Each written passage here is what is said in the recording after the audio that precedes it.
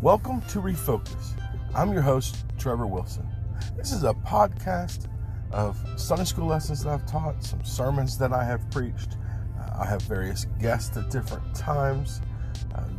Basically, the whole idea is to just kind of refocus back on the Word of God, going back to those Bible stories, studying the Scriptures. Let's just kind of get out of ourselves, out of our own thinking, and go back to the Word of God and see what He has to say. I love those old Sunday school lessons when we were kids. We seem to have gotten away from some of those, just the bare bones bottom of what the Word of God, the meat and potatoes, if you will. So I hope you enjoy it and pass it along and share. Now, let's get to the lesson. Hello, we're back again. Still studying in the book of Matthew. We're in chapter 15. And last time we had worked our way through chapter 15, verse 20.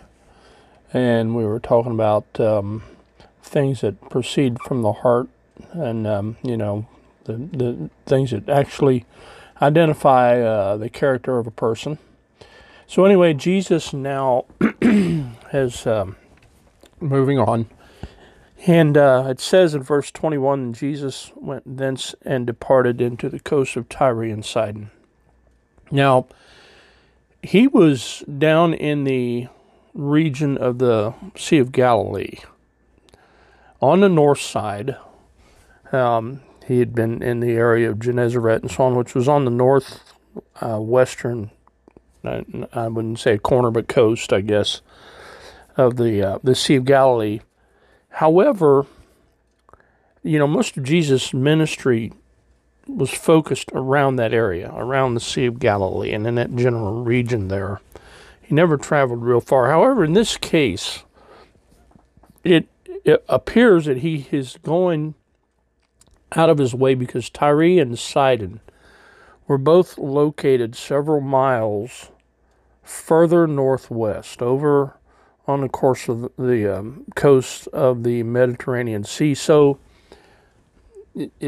this section kind of opens with what I think is a deliberate attempt or a deliberate direction or purpose that Jesus has to encounter this woman. And of course, God, nothing happens, nothing is just coincidental with Jesus. Certainly, it's not that way today, and it certainly wasn't that way when he was here on earth. Everything he did was calculated and had a reason. And so, I kind of get the idea that, of course, Jesus was aware, or Jesus caused or made possible this encounter. In verse 22, it says, "And behold, a woman of Canaan came out of the same coast." And then she expresses her needs and cried to him, saying, "Have mercy on me, O Lord, thou son of David. My daughter is grievously vexed with the devil." So you have this woman who's coming out of that region that Jesus seems to have gone out of his way to meet. Because when we come back, he has now traveled back across the sea. If I remember correctly, we'll be going into the southeastern portion or coasts of the sea, the area of Gadara, if I'm not mistaken. But whatever the case, it's kind of out of, what I might call the biblical comfort zone there, because, out of Jesus's general area of ministry. And he goes out of the way to, I think, encounter this woman who, even more oddly, is not a Jew, and he points that out here. We'll talk about that in a few minutes. So I think Jesus planned this event. I think there's obviously everything that's in Scripture has a purpose. There's something that we need to learn for it. And as I look in the commentaries and different things that people talk about here, while I see what they're saying, there's some points of disagreement I have, or at least it impresses me differently in this encounter. And so, that's what I want to share in these 15 minutes here that we have to cover this issue. So it says that the woman came to him, and she mentions two things. First, she says, "Have mercy on me." Because obviously, as a mother, she's relating, everything that, affects our family to her. Her real concern is her daughter. As she says later, "My daughter is grievously vexed with the devil." But she says, in order for you to do something for her, I need mercy on me. She realizes if she's the one doing the asking, she has to be on solid footing. She has to have a valid reason, or she has to have the valid standing in order to ask Jesus for something. And that's certainly something that we need to consider, that I think, generally speaking, obviously the world doesn't, because they don't know Christ. But you hear people, begging God for mercy all the time. And in some of our songs that we sing, "God Bless America," and, some of those patriotic songs that we sing all the time, it's a lost world asking God to bless them. They have no concept of the relationship that needs to exist in order for God to do things for us.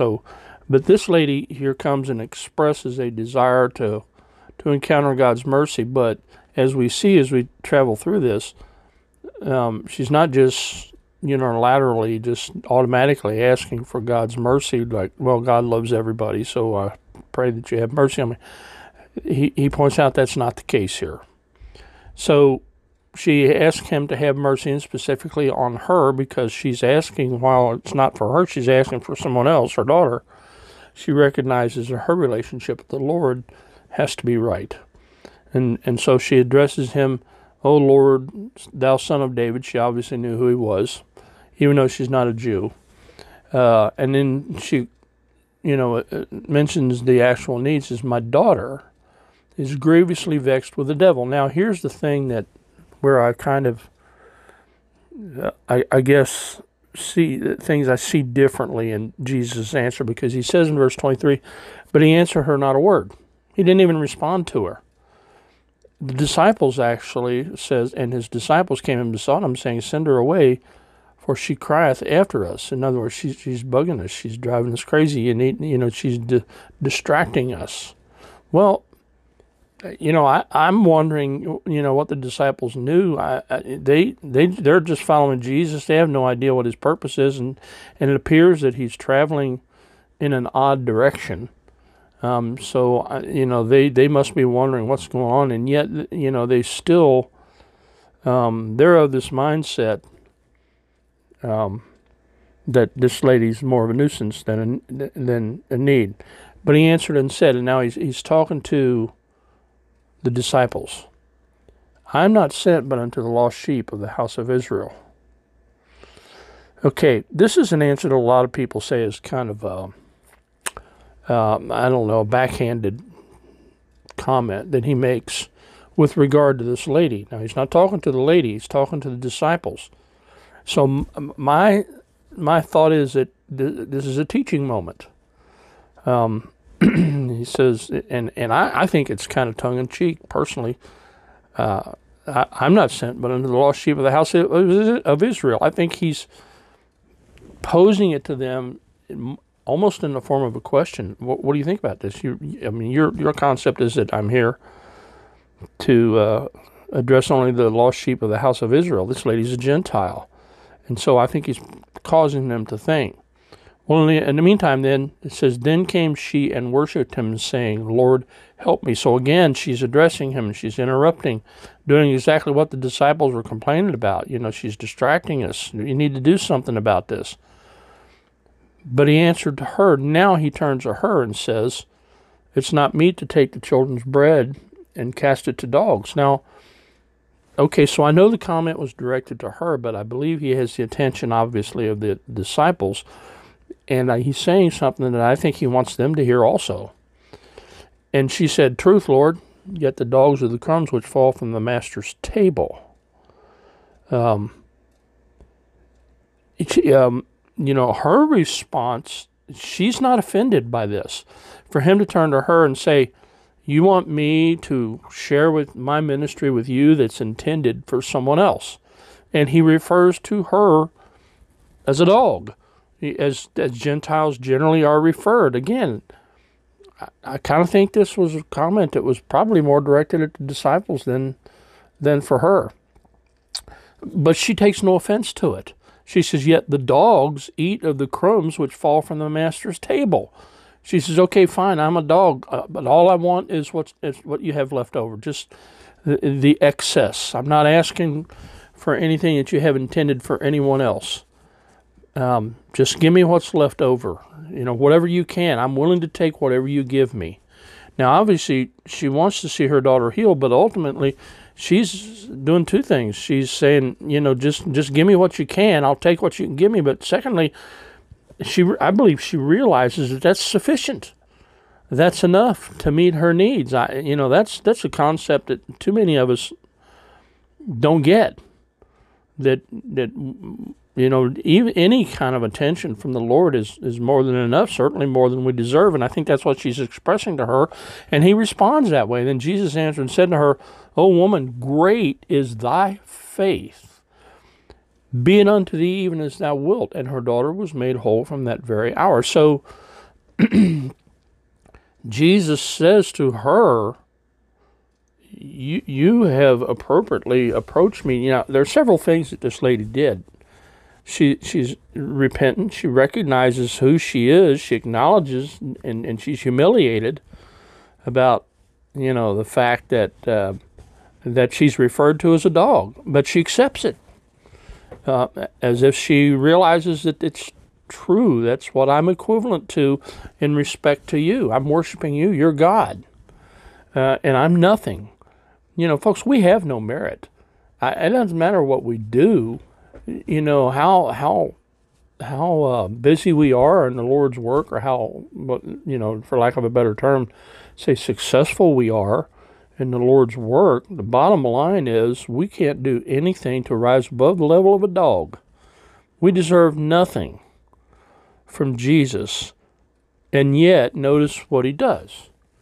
He turns to her and grants her wish. So, she's repentant, she's humiliated, she's willing to take whatever God gives her, but here's the final thing that I think she does is she is persistent. Regardless of our standing before God, God wants us to acknowledge who we are before him. We are to humble ourselves before him, but he expects us to be persistent. He expects, and here's what persistence means. When you persistently pursue something, you put everything else aside. That becomes your main focus. You're going to pursue that to the end. You're not going to let it go, because that is something that is of dire consequence.